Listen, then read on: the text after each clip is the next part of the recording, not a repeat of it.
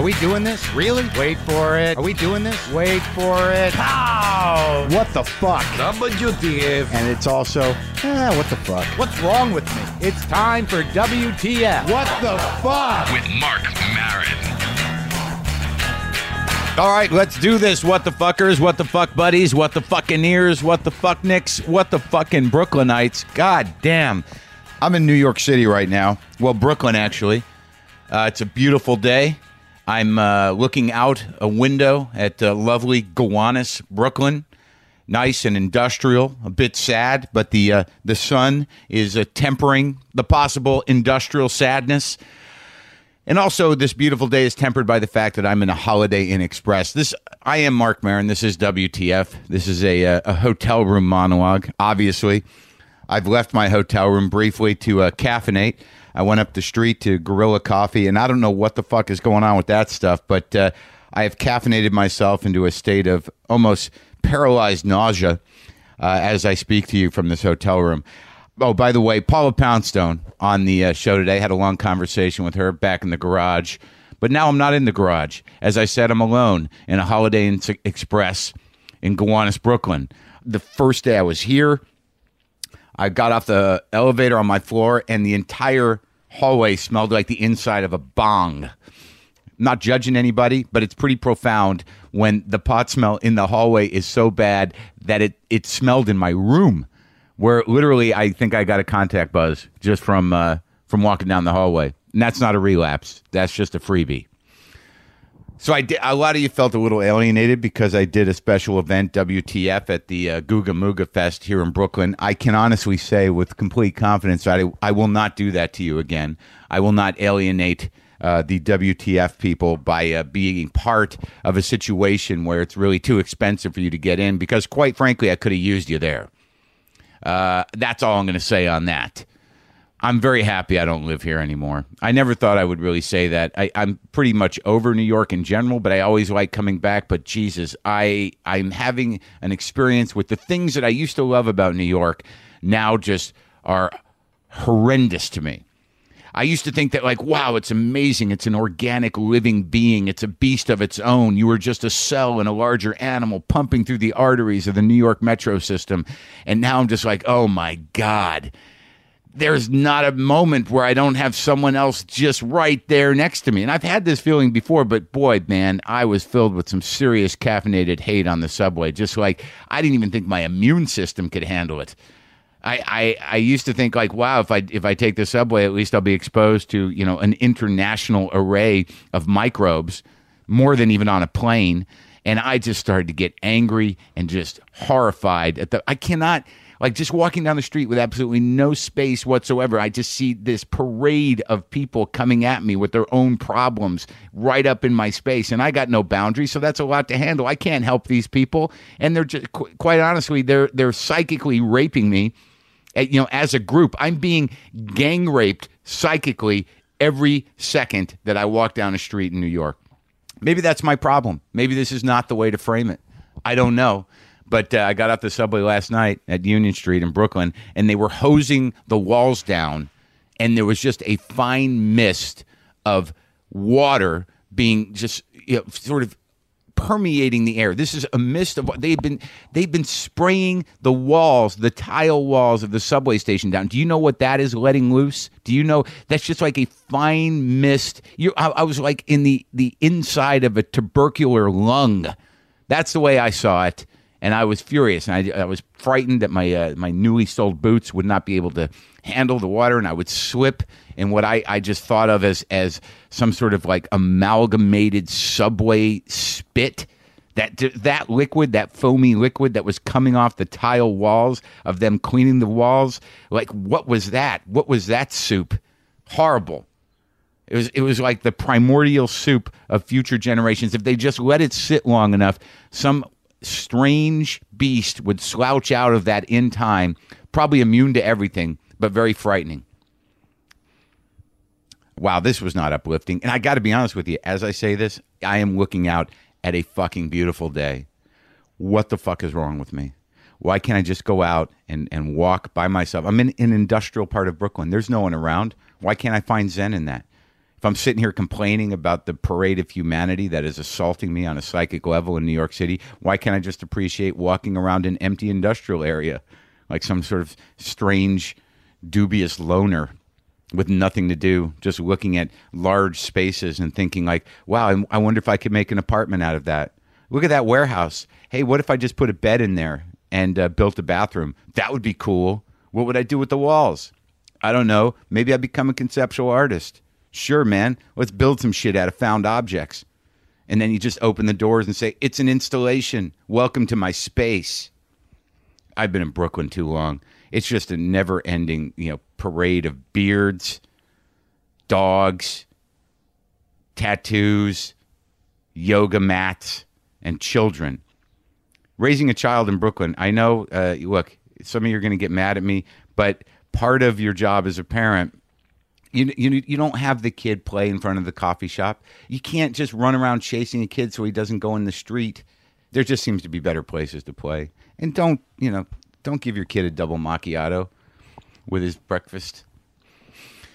Had a long conversation with Sam Lipside about children, the possibility of having children, the possibility of me having children. I told him that, quite frankly, the entire undertaking consumed me with panic. Just thinking about having a child consumes me with panic. And he said, that's normal. That happens.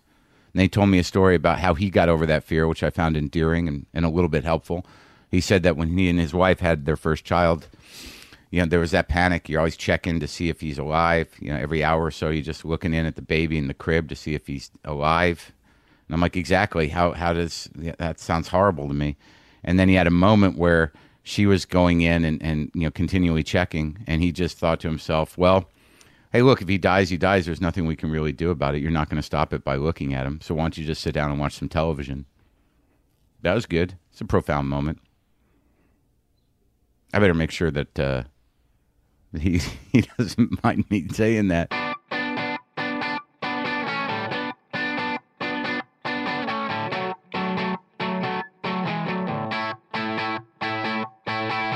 Paula Poundstone is in the garage here at the Cat Ranch, and right away you say 16 cats. We have 16 cats at home, yeah.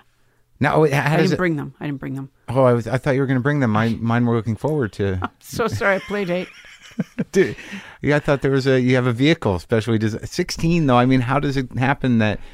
How did it? I can tell you exactly how, because a lot of people are very judgmental about the fact that I have 16 cats. A lot of people do that. How did you get 16 cats? Right. And I can tell you exactly how, which is I had 15 and I got one more. And that. So, but when people ask me that question, I always feel it must be a Santa Monica education working. No, I have cats and I get judged for it as well, but I don't have 16, but I can see how it could happen. I was just wondering, did you have a cat explosion or was it a collection? No, it really was quite gradual, honestly. You start with one and then you're all of a sudden, but your life isn't unmanageable. You're committed to. I'm very committed. I actually have a callus on my hand from sifting litter boxes. No, I take very good care of the them. litter callus. I've heard that. That's in the cat lady handbook. Be careful of litter calluses. Yeah, the litter callus. It comes. I'll tell you something. When we shake hands, me and other cat owners, there's you do a quick touch, just on the index finger. Yeah. And they know how deep you're in. Yeah, exactly. Like, oh, you're a pro. Yeah. You're the real deal. Yeah. And then, right, exactly. And then you shift kind of how you talk to the person. You know what I mean? Someone gave me that. Did you ever see that thing? You see that action figure, Crazy Cat Lady action figure? No. It's right up on top there. I can't. Oh, I do see. Oh, my God. Oh, that is too funny. The Crazy Cat Lady action figure. Okay, well, I am really comforted by the fact that there's only 5. She looks nothing like me. There's only 5. You're right. There's 6. How crazy is she really? Yeah. I'm in the deluxe set. Yeah, you. I'm like. No, I think you can add cats. I don't know. I've never seen it before. What you do is you add cats in the. You can add cats, and then also her head opens up, and you pull out parts of brain. So with each cat that you add, you subtract some brain. It's really a very progressive toy. Did you read this horrible article about the cat parasite thing in the brain? Do you know about that? Oh, somebody mentioned it to me. It comes from the kitty litter or something? Yeah. You're not concerned with it, right? I don't think I am. Good. I don't think I I'm am. not gonna- I mean, we don't need- I'm careful. I don't- wash my hands and we use soap, and I do think that I'm as careful as one could be. Well, that's good. You got to be careful with that stuff. I am. Cat but, poop, very dangerous. That's what they say. But does your house smell Could like you poop? rob a bank with it? That's what I want to know. Could you really just hold up a little bit of cat feces and say, you know what, give me all your money, and not the exploding ink kind? Either. Yeah, maybe. But I mean, they say that parasite could make you possibly rob a bank. That's the thing that it freaked me out, not much because I'd heard about it before, but this Toxoplasma gondii virus. Apparently, I'm not going to do this. They put Gandhi's name into a virus? That's not right. Well, it could be right, but not in this particular case. I mean, a Okay. Gandhi virus that actually sorry. promoted and helped world peace would be fine. Yeah. Wouldn't that be fine? But that's Where's the good terrible. virus? The virus that makes Honestly. everybody love each other. Yeah. Well, that we don't have that yet. No, they're working on it. So though. they say that it can make you nutty, and then you might rob Well, a bank. they say that Because I love the idea that I do have a defense Right. to anything that That's I do. right. at this I'm point. crazy Yeah. because it's the cat poop. The Yeah, cat poop yeah. did this I to feel me. Really good about that. Well, I'll be honest with you. I actually saw you very early on in my. I'm going to try to place this memory because I started in Boston doing comedy for the most part. I started there. I started in a few places, but I was in Boston, and Did this you do was the ding ho? once or twice as an open micer, but it was towards the end of it. Uh-huh. But when I saw you, it was like a return to Boston. It was like a heroic return. It was at the Paradise, and I think it was the first time you'd been back since you bolted to leave. The reason I remember it is like not only were you hilarious, a very original voice in comedy, Paula Poundstone is. Thank you. But you were delivered a case of ho-hos. Oh, by- that would have been ding dongs. Ding dongs. Not ding dongs. Oh my gosh. Why, you've my forgotten. tongue should just burn. I know. Ring dings. Ring dings. Oh, forgive me. Please forgive me. The ring Drake. dings were very important early on. Yeah. You were synonymous with ring dings. I still love ring dings. My daughter and I was just in Boston last weekend. I was at the Wilbur Theater, and my daughter and I stayed in a hotel where there was a vending machine. Yeah. And they had the 2-pack of ring dings. And you were like, I'm home. I was overjoyed. And my daughter said she's the kind of kid that looks at the label. Yeah. Which I just think is in the way. But she goes, Mom, there's saturated fat. And I said, yeah. And Yeah, exactly. Give Problem. them to me. That's Yeah. why you shouldn't eat them. Give them to me. Right.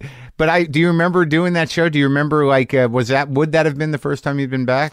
Probably 19. Possibly not. What I did, I feel did like I was in shows. college. I still do shows there in the same way. I do it like those people who keep saying they're retiring and they Yeah. keep doing more shows. I had probably, a good 50 triumphant return shows. Oh, good for you. Yeah. Yeah, I as really long- dragged it out as long as I as could. long as they maintain the triumphant Yeah. part.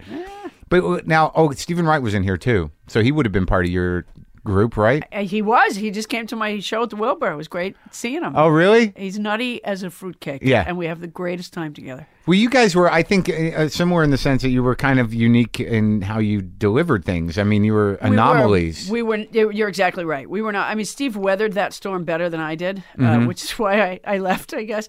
But it was a very tough setting.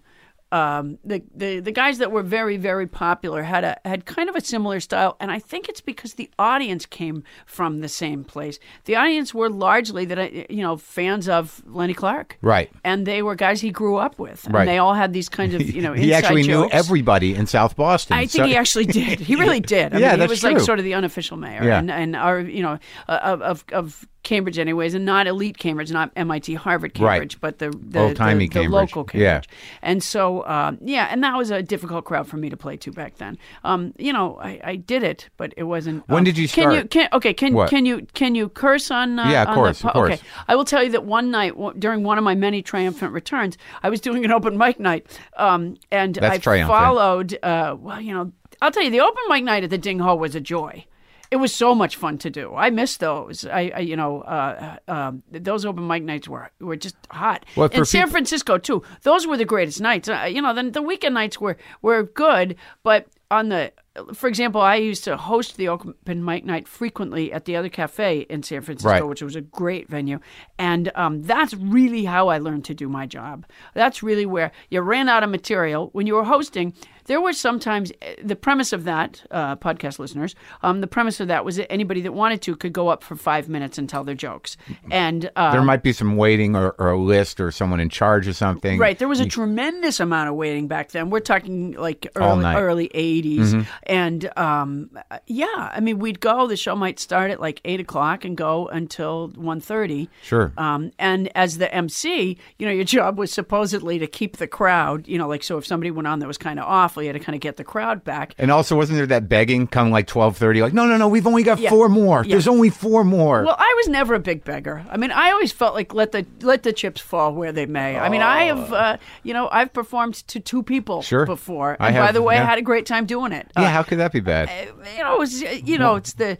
Once you shift and realize, we're just going to talk. This could be Right. the best, could be the best night ever. Exactly. Yeah. You're right, though. The shift is the key thing. Oh, You yeah. have to go from feeling like, well, what a pathetic experience to, yes. what can I do with this? This is going Exactly. to be kind of some oh, yeah. fun. Well, especially if you're standing, watching an audience diminish as the evening goes Right. on. Oh, yeah. That's when you make your shift. That's right. You got to make the shift from like, oh, this is gonna fucking suck to like, they seem nice and they're holding. You don't want Yeah, to get up there yeah. and alienate the only 2 people that wanted to stay the whole show. Precisely, which, by the way, is another lesson that I learned just in that process. I mean, I watched so many people go on and be angry with the handful of people that stayed. Right. And I thought, well, that's not the right dynamic. Right. These are your friends. That's right. These are the good people.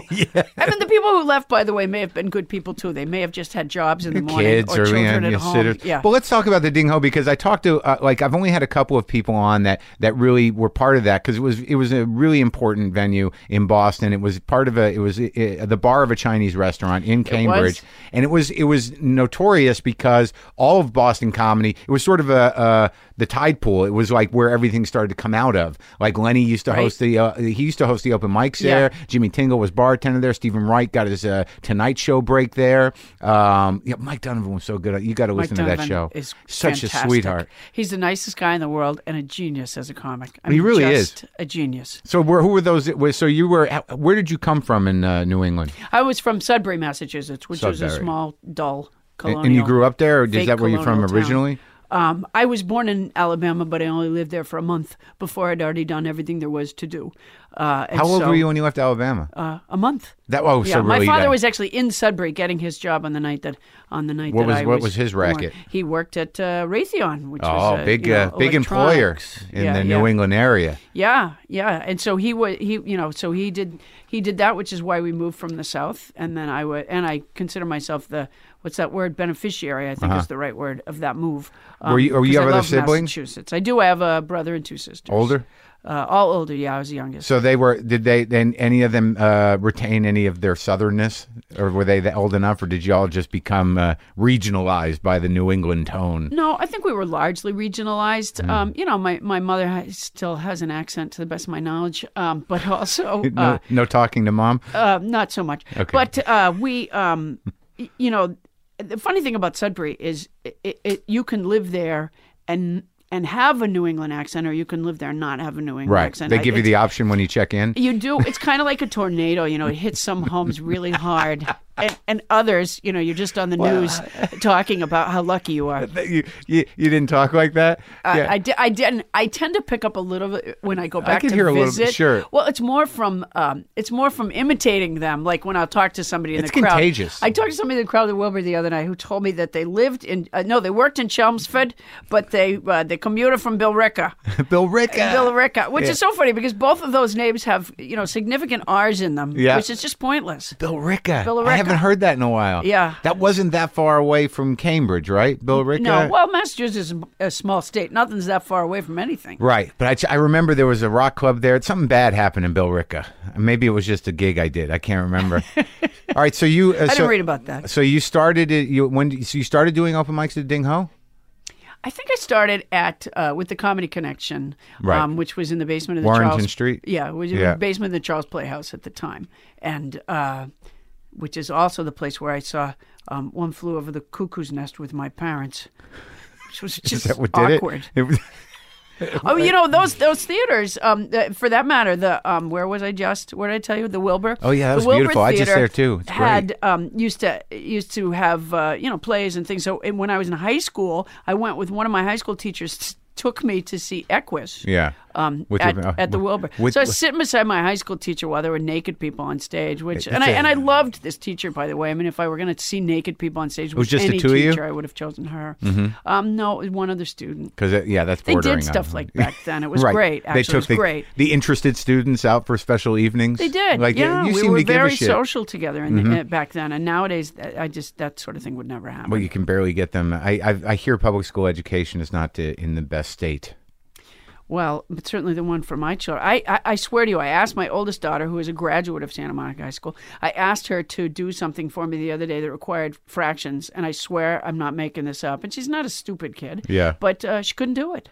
And so I spent the rest of the night laboring over fraction problems with her. And at one point I stumbled from the room and tweeted therapeutically that I was helping my daughter with fractions. And somebody tweeted back to me. They said, well, they didn't use fractions in their adult life, like as if I were burdening my daughter with a skill that was unnecessary. And I tweeted back to the guy, I said, we're working on halves, which I think she might need for the event of a messy divorce.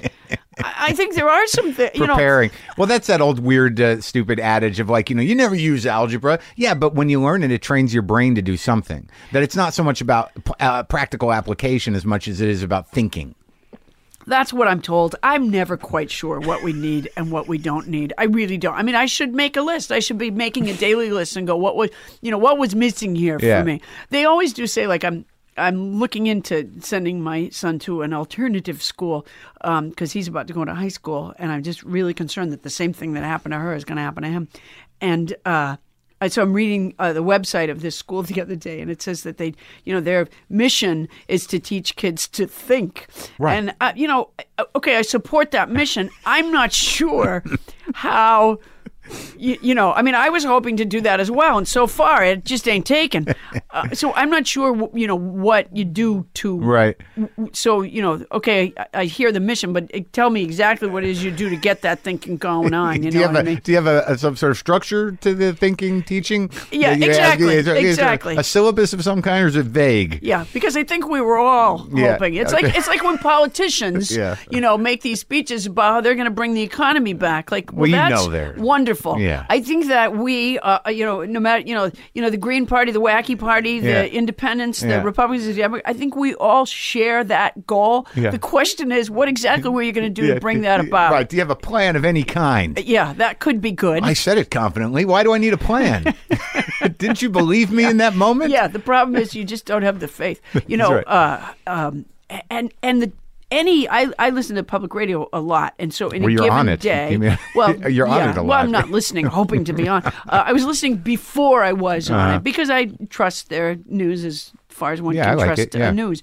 But they, in a given day, you might hear some sort of report from maybe 4 different economists. Sure. They don't all necessarily say the exact same thing, but I do think I hear a consistent refrain of that there are cycles. Sure, cycles. And their problems. Yeah. Well, which would indicate, by the way, that it has nothing to do with the sitting president. Right, absolutely. Good times or bad. I like the bleak ones. Who's the guy with the Italian name that they always go to? The economist who's sort of like, it's never coming back. We're in trouble. I don't know. Oh, you would know. He's got to be in my house somewhere. He's on CNN a lot. I feel bad. It could be my assistant. Yeah. The negative assistant. Yeah. All right, so let's go back to... I have a cast of characters that I work with. I have an agent who doesn't like to talk on the phone and a shy publicist. What are the odds of that? That's not good. A shy publicist. I have a shy publicist. Can you get me that magazine? Yeah. I don't know. I'm nervous. Yeah. I was going to call, but I didn't want to push. Yeah, you think I was imposing? I hear a lot of that. Yeah. And my manager she keeps moving further and further away. She'd like to live on a farm. Who's your manager? Bonnie Burns, actually, and she's fantastic. Who does she? She represents a couple comics, no? Or just you? I think just me. Oh. I don't know. She does a brilliant thing, which is that any other clients that she has, and I do think she has a couple others, and I don't even know if they're comics. Yeah, you don't want to know who the other clients are. She doesn't talk to me about them. Yeah, no, that's probably the best. It is the best. That's sort of an unspoken rule. Yeah. I had a manager that talked about the other clients a lot, and it felt like, why are you hitting me with other people's success? Yeah, exactly. Stop beating me up. Yeah. My publicist used to always tell me about. Oh, so and so just did this. I'm like, oh, God. And he did it with puppets. So I'm like, you know what? Like, she's only a publicist to tell other clients how good someone else is doing. I'm working for him right now and telling you how great he is. So, all right. Some good publicity. Yeah, all right. So let's go back to Boston because... Is there a drop switch here? What do you want? To cough? No, you can just... I'll cut it out. Thank you. I cough a lot. You may have a lot of cutting to do. It's okay. It's no problem. I have terrible allergies. Do you really? Not cats. You know, I swear to you, I actually went to an allergist. I've been coughing for, easily 12 solid years, and people are always going, "Have you seen a doctor? Have you seen a doctor?" Yeah. And if it were something degenerative, I would be dead by now. So I didn't really need to see a doctor. But that's always good to wait that kind of stuff out to see if it actually takes. Well, no, but I could tell. Like I can tell, cleaning products, Sure, any kind of lotion, anything with a scent to it sends me crazy. So I could just tell that it was an allergy. So I didn't want to go to an allergist because I went to one when I was a kid and it didn't really help. And so I thought, but then, it just went on for so long. So I thought, okay, well, maybe the science has changed. Maybe they've improved. Maybe there's more they can do. And I'm missing, and it interrupts my life. So I thought, okay. So I paid I think, $300 to talk to a woman that I swear to you actually had the nerve to say to me, she asked if I had pets. I said, yes, I have 16 cats. And she said, well, it could be cats. Like, am I an idiot? And did I come here for like a problem in my head? Yeah. No. If I were allergic to cats, yeah, I would have some sense of that by now. Sure. Thank you. I'm not a moron. Like waking up not being able to breathe every day. Yeah, exactly. So they do the little stupid scratch test thing, and she comes up with, it's dust mites. Well, okay. Mites. If you're allergic to dust mites, and my guess is everyone is, it doesn't sound like a good thing to be around, then, pretty much... That's it. You're going to cough. Yeah, get some Kleenex.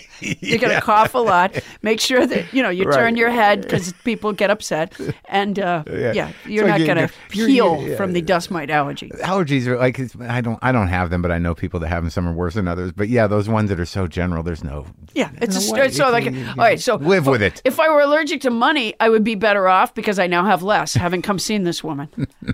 She also handed me a catalog. I swear to you, this is true. She comes in the room, she hands me a catalog of things that I can purchase to help my allergies. Like what? Like a humidifier? Air purifier? Some blankets that, are woven so tightly that the dust mites can only knock but not get in. Doesn't that piss you off, though? Because I had that happen at a dentist where you realize that what they're hustlers as well, and they're sort of hucksters. Yeah. I go to this dentist, and they're trying to push me on a toothbrush, a brand of toothbrush I've never heard of. It looked like it was manufactured in a small factory, and they're sitting here telling me that I should really buy it because it's better than the one that every dentist in the world says is good. Yes. They're like, this is better than Sonicare. I'm like, why haven't I ever heard of it? Well, we manufacture it. I'm like, oh, so you made up this thing. Right, absolutely. There's ridiculous. no question that is a fact. And by the way, when you take your kids for orthodontia, mine didn't work. It is the level of orthodontia that your child requires. Yeah. Is based, and they've done studies purely on how many of the orthodontist's children are going to college. And whether or not they have a back deck. Every orthodontia office has a little, like, a thing, like the column of what I need versus my patients. Right, yeah, exactly. How screwed up your kid's teeth are. So, like, for example, you never want to go to an orthodontist with your kid in the early spring. Right. Because that's when the construction on a nice deck would begin. So you want to steer. Wait it out till winter. Yeah, and hopefully it's better to go after the college admissions. Yeah. Of their kids. So you should do a lot of research on your orthodontist before. See how many kids they have, how old they are, how old their house is, whether or not they have central air, and whether they are in the deck area. Right. And what kind of personal debt they may have. Sure, if there's any problems. That's a very interesting idea to actually do personal, what would you call it, research reports on people you're going to see. I'm not sure that it makes sense. That vets don't work much the same way. Dude, I don't even go to unless my cat is really ill. It's such a racket because they're playing off your anthropomorphizing sensitivity. Oh no, absolutely. I swear, I have visited. Because we do have a lot of animals. Yeah. I do occasionally go to the vet, but I don't keep taking the same one because if I have a cat that is somehow, their numbers up. Have you had to do that a lot? You know what? Yeah, because I've had. A lot of cats. There's a beginning and a middle and an end, and that is for Americans don't like that idea at all. Yeah, so I go I don't like sometimes. it. There's a protocol when you go to the vet. You always look into the carrier of the other people in the waiting room. It's just polite, and you always say, "Isn't that beautiful?" Yeah. Even if you can't really recognize what it is, you just do that. Or It's you just do one of these. Oh, Yeah. look at yeah. They love that. They love that. That's like scratching the neck of the owner.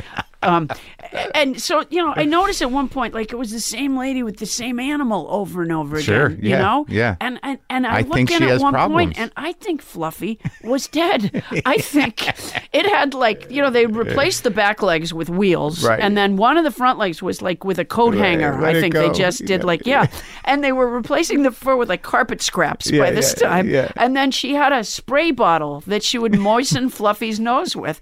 And I don't want to be the one to say it, but I do think it's time for Fluffy. Right. Well, clearly the vet wasn't saying it either. No, She- the give me- vet has no reason to say Well, it. that's what scares me because I've gone in because I got the 3 cats and one time, and I'll never do it again. I just decided that Monkey, he didn't look right. He didn't. The energy wasn't right. And I bring this cat in, and I didn't really realize it until that moment where your own delusion is burst. Because I'm like, the guy's like, well, what's the matter with him? I'm like, he just seems a little, under the weather.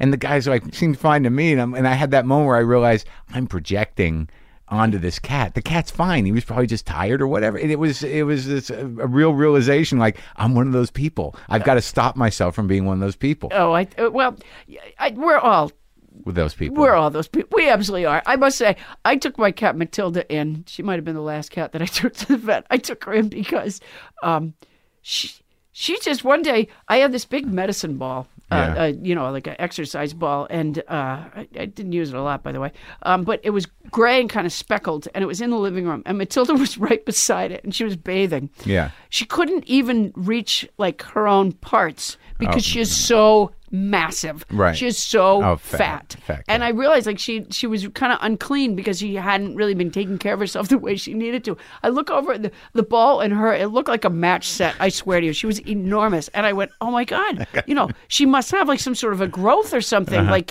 so I say to my daughter, I go, you know what? I think we got to go to the vet right now. And I run out to the garage and I grab a cat carrier and I come back in the house and I take Matilda, who obviously didn't want to get in the character, into the crate, that is. So I put the crate on its end so that the opening is up top. And I decided to make gravity my friend and drop the cat down into it. That's the way to I do it. swear to you. Yeah. She was too rotund To get in the fit box? through the hole. Oh, so then I yelled to my daughter, I go, I got to go get the large carrier. Sure. And I run back out and I come back in. I say, I got bad news. That was the large carrier. Oh, no. So we had to just carry her in our arms to the vet. We get there and the guy's like, yeah, she's just fat. Yeah. She's really fat. I'm like, yeah, I guess so. And I really was convinced that she had some sort of glandular problem. Sure. But I happen to have, now I really do sound like a nutty cat lady, but I swear I'm not. I happen to have a 24-hour webcam that focuses on my cat's food and water bowls.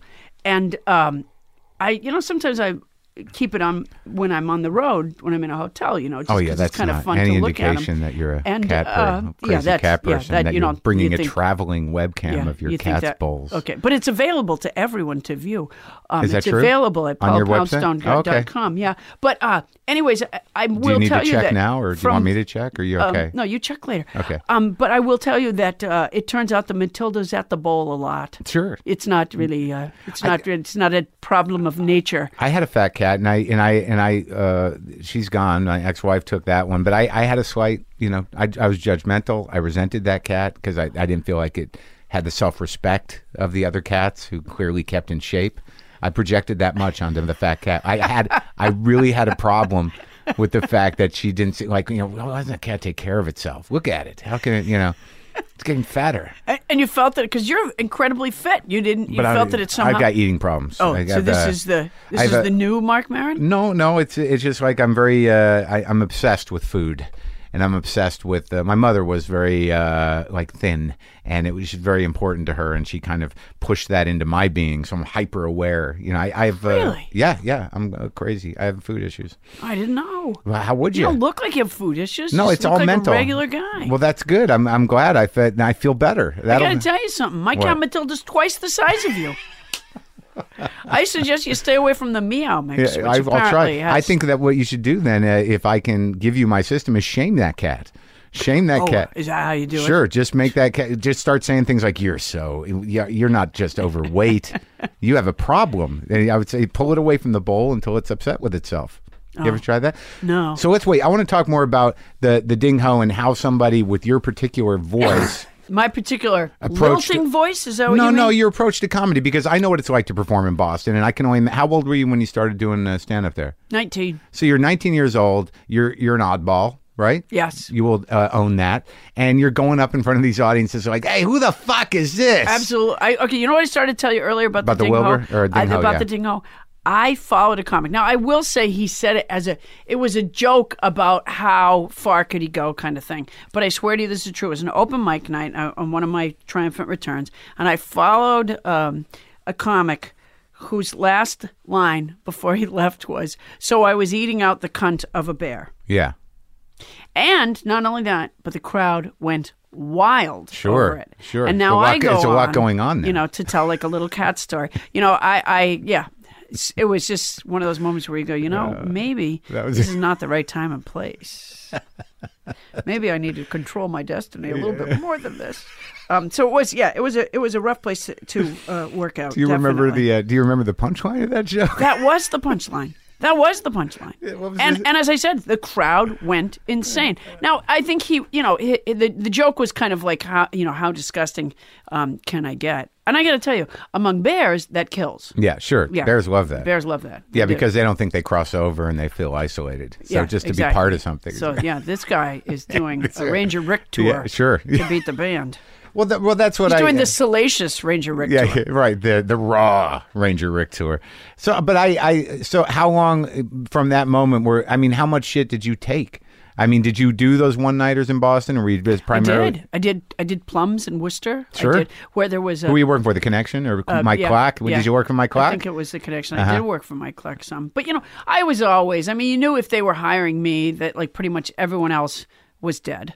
Is that really? Everybody else was unavailable. I was not popular among the people who booked. But were you one of those people, because I know how Boston works sometimes, where it's just sort of like you were treated as sort of this weird one, but you send her out and she'd be, maybe she'd do it, maybe she wouldn't. Like there was assumption there, and it still exists, and it's not necessarily a bad thing, that there are the local heroes that still work, and they're great comics. But for a while there, and you came up, before me, there was this weird aversion to like these weird kids that are doing this thing now. There was actually a little bit of a schism between regional acts and people that were unique. Oh, yeah. And I think that Stephen Wright changed that, and Goldthwait changed that a bit. And there was a couple guys that came out of Boston that were, weirdos in a good way. Oh yeah, but you're right. They had a different. They were sensibility. They were, I mean, Stephen kind of is a bad example because he just sort of was. He was just so great. I mean, so undeniable. Sweet guy too. That he was. Yeah, he is. That he. They were. But he stayed there they too. They were tripping over themselves, right? To have, to have Steve. He didn't. He didn't have to sort of succumb. How many women were there working in that crew? There weren't hardly Not many. any. There was a great comic. Named Lauren Dombrowski. Yeah, she passed away. Sad. Yeah, she was great. But she used to work out of there. Right. And, I knew her actually because I knew her before either of us were stand-ups. She was the cashier at a restaurant in Boston that I bussed tables at Salad for All Seasons. And so I was lucky enough to just enjoy hanging out and laughing with Lauren Dombrowski, which was a great time. Yeah, there were some people that kind of followed your footsteps. I remember a girl named Jennifer Hogue, who was kind of interesting, and Sue McGinnis, who was more of more like the guys. She beat me in the WBCN. Well, I don't know anything. Yeah, no, it was long.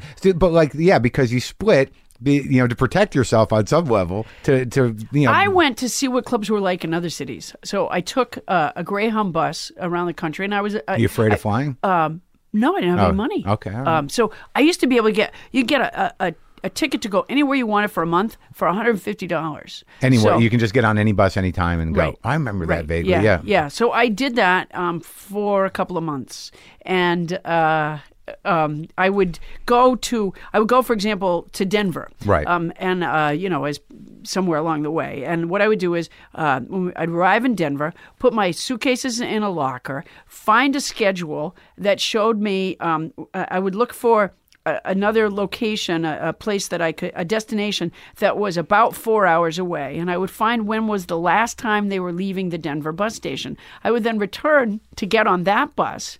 And as soon as I arrived at that 4 hour away destination, I would, get back on another bus coming back to Denver. And in this way, I got my 8 hours. Right. So I Yeah, lived yeah. on a Greyhound bus And so- for a couple months. And you went and looked at comedy or just Yeah. cities? Now, Yeah. but there was really a weird kind of almost like a migration of Boston comics to San Francisco. There was a trap door, I think, between the two places. It's interesting because it was like Dana Gould, you, Kevin Meaney, Bobcat, Tomcat. Yeah. Who else was from the Boston that ended up there? But that was like the big five, right? Yeah, Dan Spencer. Oh, Dan Spencer. And I the other just- guy that was one of those, the three guys from Boston, Goldthwait, Spencer, and there was another guy whose Tom name, Kenny.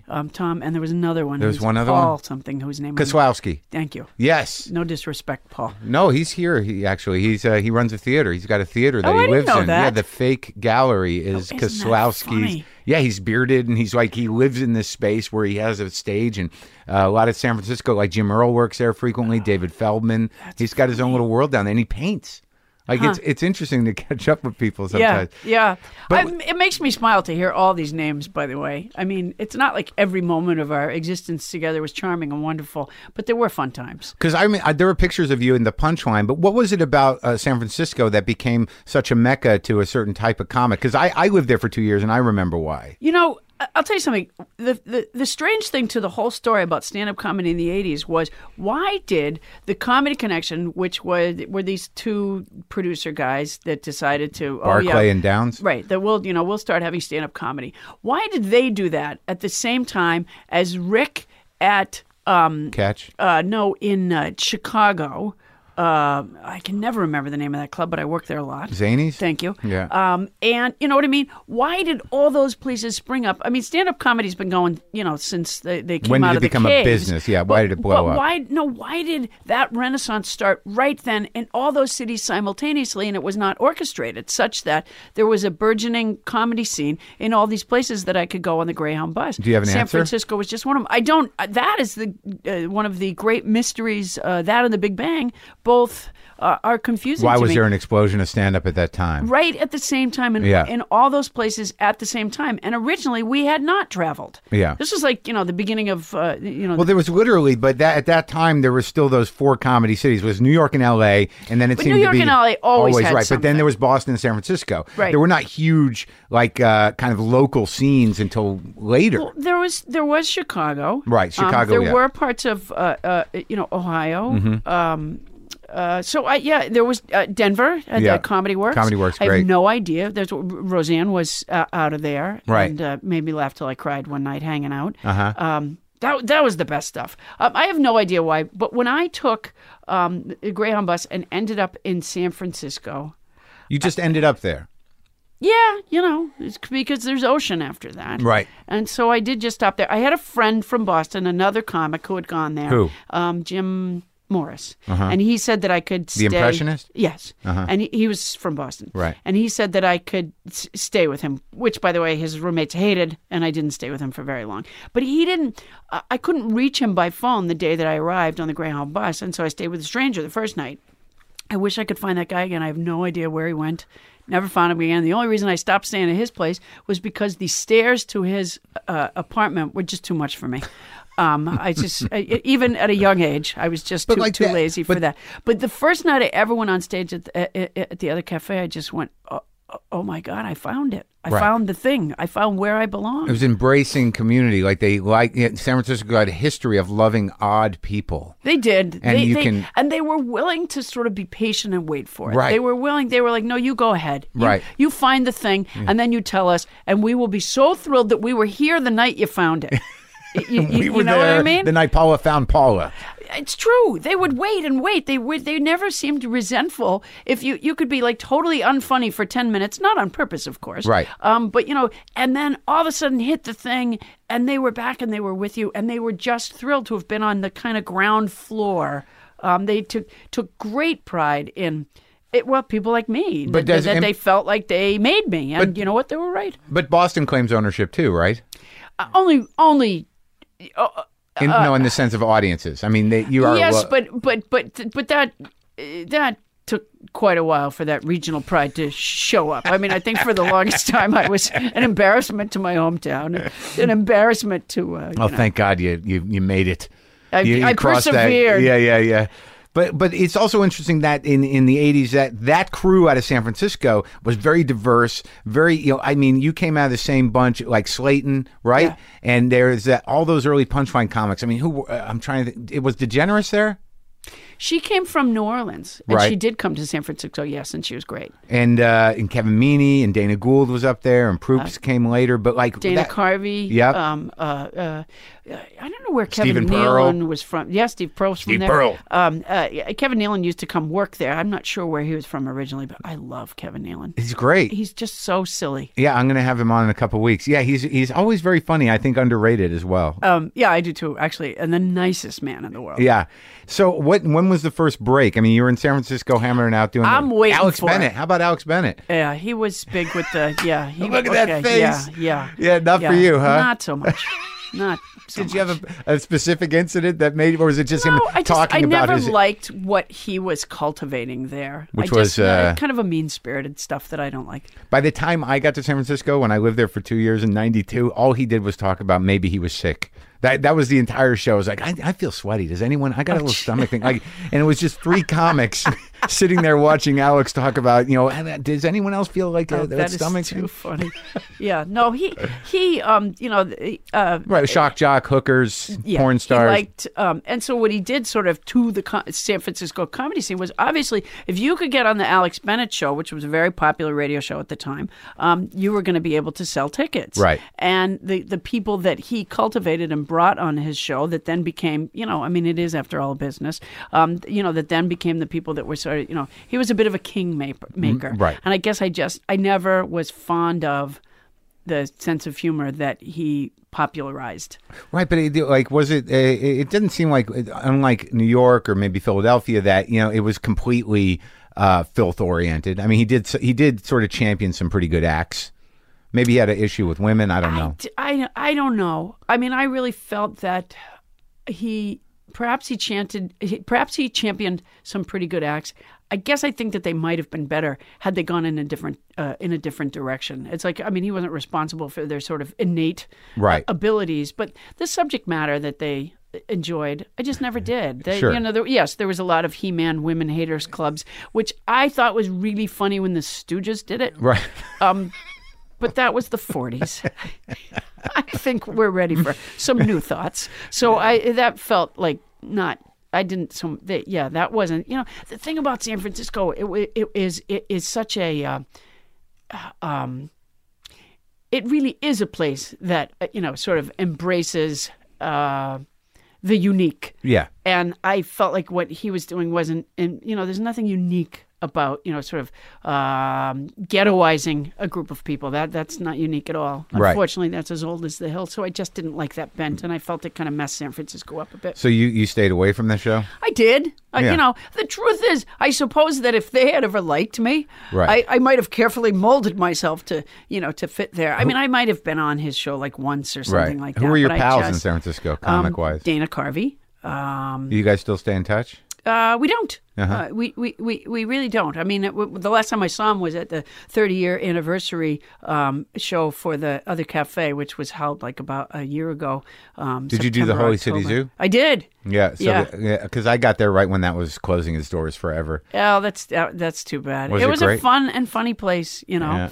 I remember my friend Jane Dornacker was there one night, and she was a very funny comic, very iconic to San Francisco, and she didn't used to go to the Holy City Zoo, and one night she was on stage, and it was like we were talking about, there was a handful of people. When it was packed, it seated 50, I think. Right. I mean, it was Right. it was Yeah, like a really closet. tiny, It was a yeah. very small place. They had a balcony that I think sat 2 people. Yeah, the spice rack.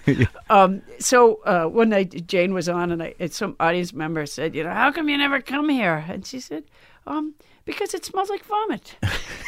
That's it. That's a good enough reason. And I thought, that's what that smells like.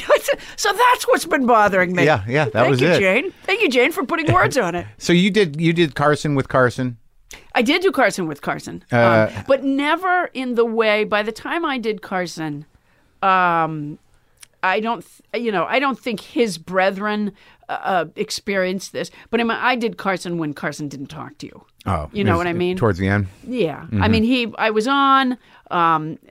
He's there's sort of a hi, but then you're sitting in a chair beside a man who, like, when they go to a break, it was like I wasn't there. So you did, like, in that, was it would be the late 80s, you started to become like an established, like one of the people, like you won a Club Comic Award, didn't you? An Ace Award and I stuff got to like tell that. you, though, everyone won a Club Comic Award, especially but if you're a woman. I mean, it always makes me laugh when people are introduced with, in 19 blah, blah, blah, she won the but it's not funniest comic of the year. But you are you're a rare comic, it's not an issue of male or female in the sense that you have a very unique sensibility. There's nobody like you.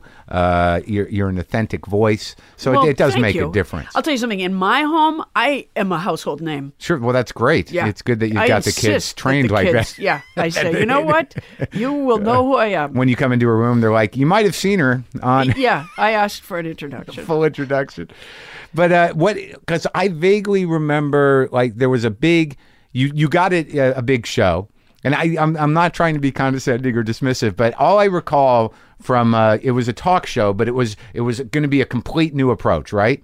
Yeah. And I remember that you had a big suit on, and there were ladders involved, and it was I don't think there was a ladder involved, but it was a big space. I like it that you think that there were ladders. No, involved. I just picture, like, Paula's doing a talk show in an airline hangar. No, it was I guess it was a big space.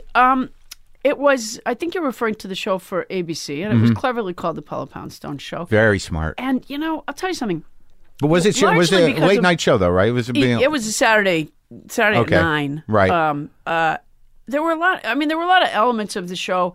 And, of course, they did that thing, that laughable thing that television does where they say, we'll leave you alone and we won't worry about the ratings. You find the show, you kind of, noodle with it and get what, find what works. Yeah. And, we were canceled after 3. Right, they give you that. That's their pitch to you until they panic, and then they no longer get that. All right, your time's up. Yeah, we gave you. And the thing is, one of the things about coming to LA, I don't know if you experienced this, but one of the things about coming to LA is there is a language here that is all of its own, and it's like, for example, I feel stupid saying this, but maybe it's a cautionary tale. I don't know. When someone in the business, like whether it's an agent or a manager or a producer or a casting person, when they say, we love you, it means something different than it means in the rest of the country. Uh-huh. And I was young when I started, and I didn't know that. And so I went through this horrible period where where people would say, and it's not like I arrived on the scene thinking that I was the greatest thing since toast. Yeah. Because I didn't. Yeah. I had probably a healthy amount of skepticism about my own abilities. But I would meet these people who would see me and they go, "We love you," and I would think, they love me. Yeah. No. Yeah. I really thought so. Yeah. And then it turned out that I don't know. I guess I overheard them talking to someone else. Yeah. And I went, "Oh my God, they love him too. That's a lot of love." So ABC, what is this love? That phrase that you meant, that we'll leave you alone. You're absolutely right. They say that it means nothing. Yeah. It means nothing. It means that they'll hang you out to dry. Is what it means. Exactly. So long as we're getting what we want, what we think we want, we're going to tell you anything we must. Again, it's like dealing with a politician. So it was really funny is after the ABC show was canceled, and it was it was a fairly heartless operation. Later, this guy that had been sort of a lower echelon ABC guy and now has moved his way up, took me to lunch one day to talk to me about a daytime show, which never made any sense to me at all. Yeah. I'm like, well, I don't see how that's going to work. Right. I could barely get away with late night. Daytime, I'll be, they'll hang me. Yeah. And the guy said to me at one point over lunch, and he says, we'll leave you alone. And I did a real life spit take. I just went like, yeah. I said, I got bad news for you. Yeah. I've been here for a couple of years now. You can't say that to me Don't leave anymore. me alone. I mean, the guy even started to laugh. Yeah. He was like, yeah. And I just, I couldn't help wondering if in executive class, they don't go over the phrases, like in a Berlitz language, Right, yeah. Showbiz talk. How are you today? We will leave you alone. These are bad things. Yeah, I used to say, we love you. Yeah, that just means I think she can make us money. I don't know, exactly. but I think so. Yeah, so you're on. You do Wait, Don't Tell Me a lot. You're on NPR a lot. You do political correspondent work. You were writing for Mother Jones for a while. You've done a lot of interesting things, and you're a thinking person's person, which is good. Well, thank you very much. Now, what about let's talk a little bit about the struggles, can you? I can talk a little bit about the struggles. Because I know early on, did you have an eating thing? No, Never just an eat eating a lot. thing. Oh, because Just I a remember, pig. I know the ring ding thing was I didn't know if it was an issue. No. I'll tell you something. It's becoming more of an issue as my metabolism slows down a bit. Uh-huh. But no. No, not too bad. No, I'm pretty lucky is the honest truth because I've been able to, I have not led a life of debauchery. Of careful, health choices. Uh-huh. And I haven't paid for it as heavily as some. So, that's true. Yeah, so that's just luck of the draw. And in terms of kind of rebuilding after the incidents around the legal problems you had, I mean, how has that been for you? Good. Yeah. I work really hard. Yeah. I am the hardest working person that I know. I say to my children all the time, I go, when they're being annoying, I say, do you ever see Mom sit in a chair? Have you ever seen that? Yeah. Was it all resolved? Yes. Yeah. Yes, I did everything that I had to do to, make my peace with the law. Yeah. And I did. And did you have a drinking issue or no? Oh, absolutely. And are you sober now? It depends who you ask. I'm asking you. I don't drink. Uh-huh. Well, I do drink. I drink Diet Coke, a lot of Diet Coke. And I got to tell you something. When I first quit drinking, I was dry and thirsty a lot, and it turned out that it was alcohol that they were referring to when they said don't drink, and so that was a breakthrough. Yeah. You didn't realize you didn't have to stop drinking everything. Exactly, and right. My skin had taken on sort of a Chinese paper quality. With the cat litter calluses. The dangerous. I don't drink, and I'm glad not to drink. But I am not an AAer, and so some people would feel, if you say sober, it's like they've trademarked the word. Sure, the right. AA people. But I think the issue with that, with sobriety the AA way and sober on your own terms, is I think the fear is that you'll get dry and cranky and be all dry drunky and control freaky. I don't really understand what all that means. Yeah. The dry drunky thing. Yeah. I don't really. Those are just means trademark terms. I will tell you one thing. It means you're an aggravated control freak. That's what dry drunk is. I went backpacking with my daughter on Mount San Jacinto about 2 years ago now. In fact, it was February. We were in 12 feet of snow, and we had the experience of getting dehydrated, which I think because of the altitude and stuff. And we weren't gone long. It wasn't long enough to risk life, but it did take us days to recover after we got home.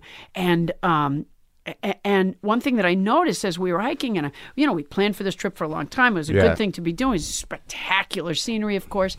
And we're hiking along, and I'm noticing myself sort of sinking like a rock emotionally, and I couldn't figure out why. I'm like, wait, I'm where I want to be, doing what I want to be doing with whom I want to be doing it. Right. What's the matter? And later, when I realized that we didn't drink enough water, it actually was one of the most eye-opening things of my entire life. Do you know it's really important to drink water? That's what I hear. Yeah, Yeah. I've spent my... I hear it's necessary. As it turns out. I've spent my life... I drink a lot of diet soda. That does not help. I used to do But that. Used to do keep that on yourself... stage too. Weren't you a tab person? I still... No, that was Goldthwait. I still drink a lot of diet soda, and I know it's not good for me, but I do enjoy it. But I drink a lot of water now because it actually is connected to your emotional well-being, which is why when you go to a therapist, they never say, would you like a glass of water? Right.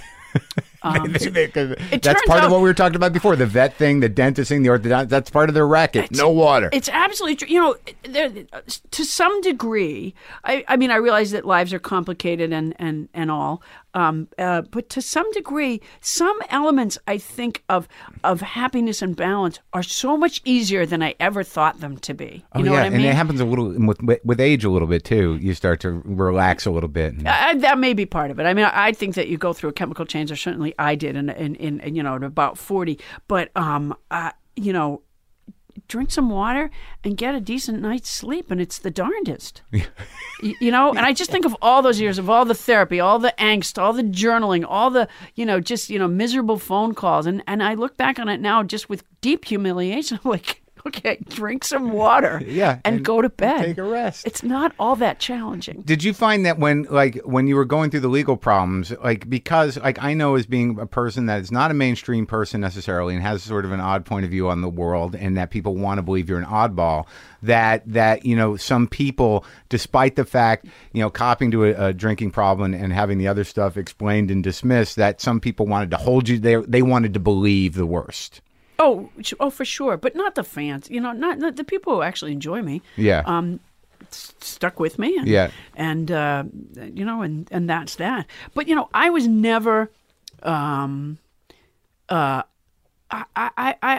never had an enormous fan base. Right. I mean, I think I always was a bit of a boutique, and so, you know. And that just was. And you addressed it on stage, and you did some material about it. Oh, yeah. Only because it was on my mind a lot. My act is largely autobiographical. I mean, I talk about at this point raising a house full of kids and animals. You have 3 kids? I do. Trying to pay enough attention to the news to cast a halfway decent vote, which is not always easy to do. You know, the poor, sad state of our public schools and our broadcast news. And then my favorite part of the night is talking to the audience. I do the time-honored, where are you from, what do you do for a living? But therefore, when I first started out, when I was 19, I talked a lot about bussing tables and taking public transportation. And, you know, when I was lucky enough to get kids, you know, I talked a lot about raising kids. And when I, you know, had legal troubles, I talked a lot about legal. It's sort of what is in my life. How do you feel you were treated by the legal system in general? You know, fairly lousy. But you know what? Here's the thing about the legal system. It's the same thing as a political system. Which is that it is filled with people. And, you know, we are all flawed. And so it's not going to be, it's not a science. So you're going to deal with personalities and kind of bents throughout the whole thing.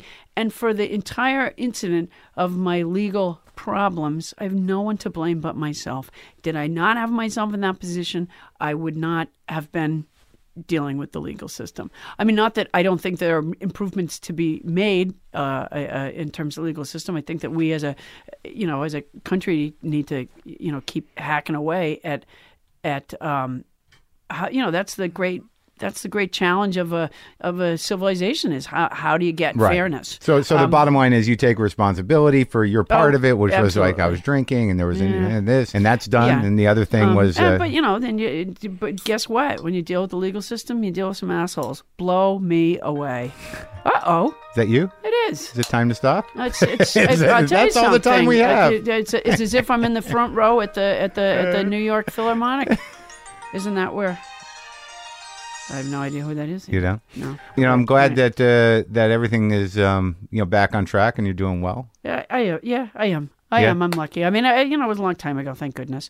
And so, you know, the next chapter and the next chapter. But, you know, work is good and you're on public radio a lot and you're doing a lot of touring. I love my job. That's one of the. I don't know if that's an age thing. Mm-hmm. I mean, it's not like I ever didn't like my job, but I think there was a time where I felt somehow more put upon. I don't know where I got off with that feeling ever.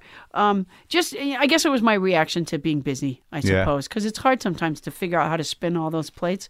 And now I consider, I mean, every time I step on stage, I am filled with the excitement of talking to the crowd, and the sheer joy of getting to do that, and the feeling of how unbelievably lucky I am. So I go to every job, I think, I feeling like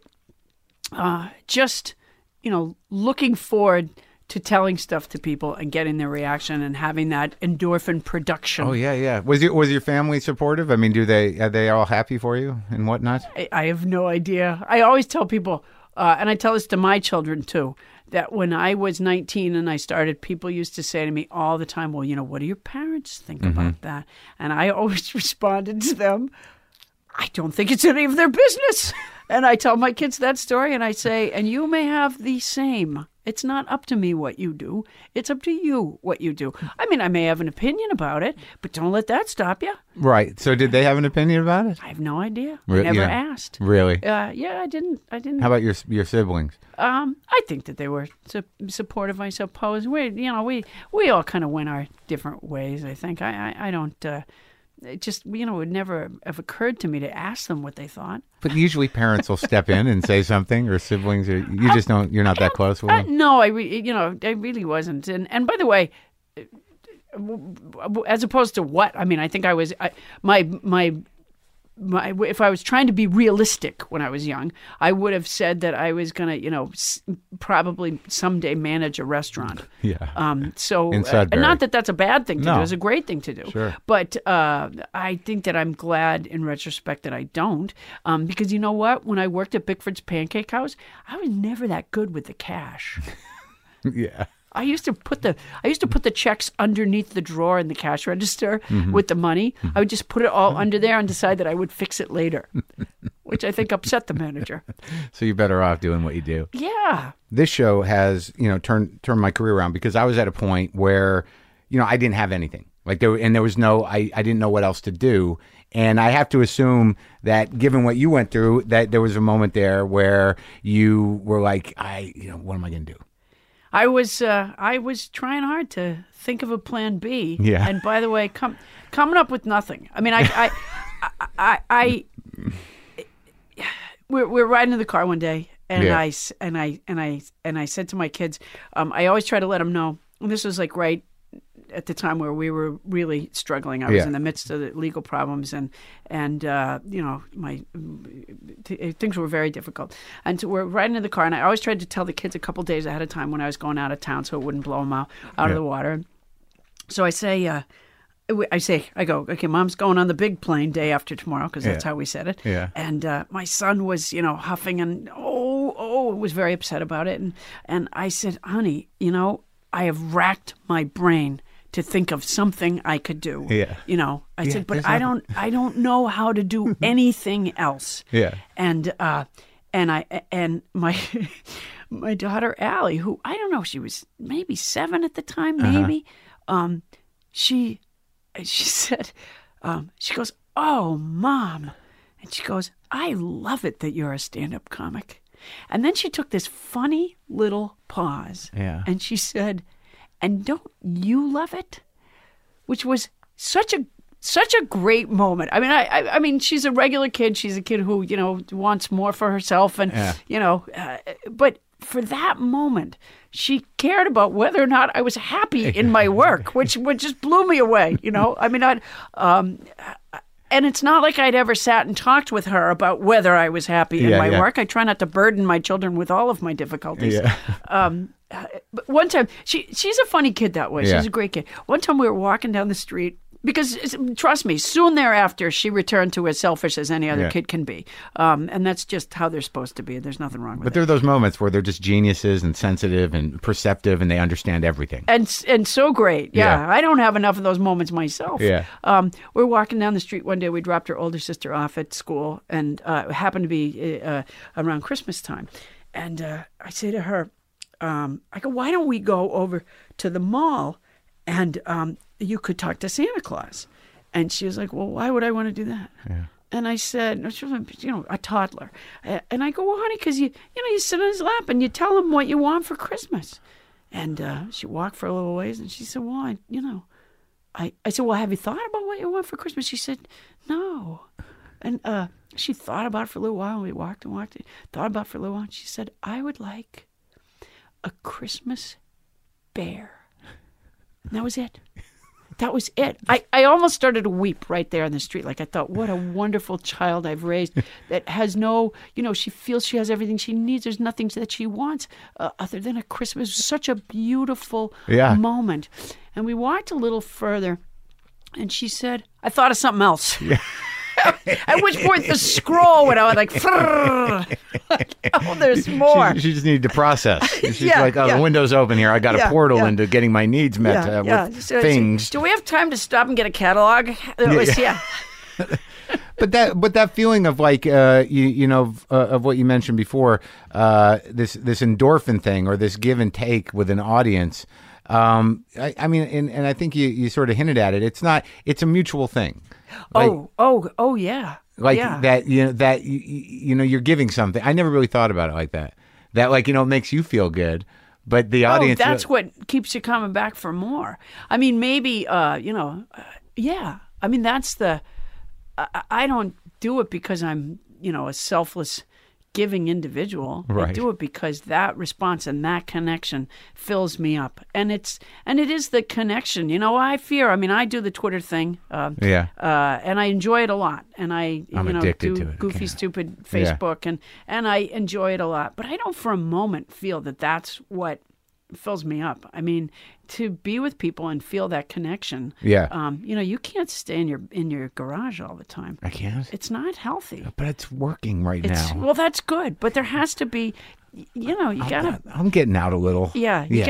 No, it's very important to connect. We're pack animals. Okay, you're right. So when you go to a theater, and you say, I can tell people things about me that just if I were on my own reflecting, sometimes even feel like I'm a freak or something, and I share it with an audience. Here's just a random. I was diagnosed about 12 years ago or so with obsessive compulsive disorder. Well, the truth is everyone has OCD. It's only diagnosed based on the degree to which it interrupts your life. But it's so funny to go on stage and tell people about that and have everybody in the crowd, like some people who didn't even know that they were responding to, that's what they have. Yeah. And probably had felt somewhat freakish about their behaviors before. And now everybody, I get peals of laughter over it because people go, oh, me too. How does yours manifest itself? Well, for one thing, and you're about to recognize this, I can't stop talking to save my life. That's a big one. But do you redo things and go back and check things, or do things need to be in order? I'm a big vacuumer. Now, as it happens, my life is set up such that I must. Plenty of cats. I'm a big cleaner. I used to be a big floor scrubber. And by the way, there's virtue to that. Of course. Obsessive compulsive disorder can be very proactive. You want, I think the Wright brothers headed up the yin yang, and I thank them for that. I think you want your accountant to have it. There are good reasons to have OCD, and then sometimes it's not so productive. Yeah, if you can't get out of the house because the gas just doesn't seem to be turned off, then that's not so bad. I remember one time seeing like one of those, evening magazine kind of television shows about, they were doing a piece on a guy who had it, and he kept straightening the tassels on the end of his rug. And he had a wife and kids, and they're all being interviewed. They're all like crying, Dad, he won't go to work. He's like, Dad. And I'm like, why would you buy a tassel rug then? Because if I had a tassel rug, I would straighten the tassels all day. Sure. Absolutely, no question. That's why I don't have a tassel rug. There is no disorder that I can think of that makes a man buy a tassel rug. Right. Why don't the concerned wife and children, when the man falls asleep, which he's going to do eventually, replace the rug? Take the rug to the dump, for heaven's sakes. But I think sometimes that OCD or obsession in itself is sort of it's a hole filler. It's a spiritual thing that if you're grounded in an obsessive behavior, it gives your life some consistency. And if it's not too damaging or too crazy, then so be it. Oh, I don't don't think it's necessarily harmful. Yeah. No, absolutely. I always say to people, I used to just think I was an asshole. It was so good to find out That you're. that there was something in particular that was causing, So it's always good to find the pathology behind being an asshole. It's very, very helpful, So you organize the cereals and then leave the house. You alphabetize. I used to work in a bookstore. Perfect. Yeah. Once Sure. you work in a bookstore, you never can stop straightening. Yeah, well, and it's good that everything's in alphabetical order as long as nobody messes with that order. Yeah. Well, it's great talking to you, Paula. It was nice talking with you. Thank you so much. Hell yeah.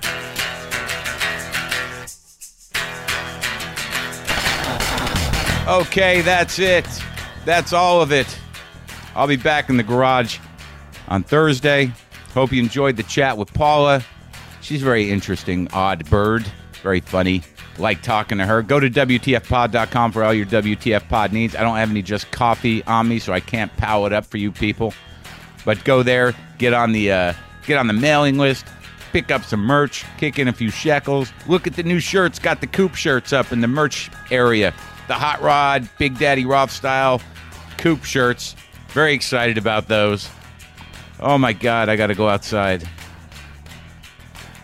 I have to go outside or sleep, nap. How come my right eye isn't working?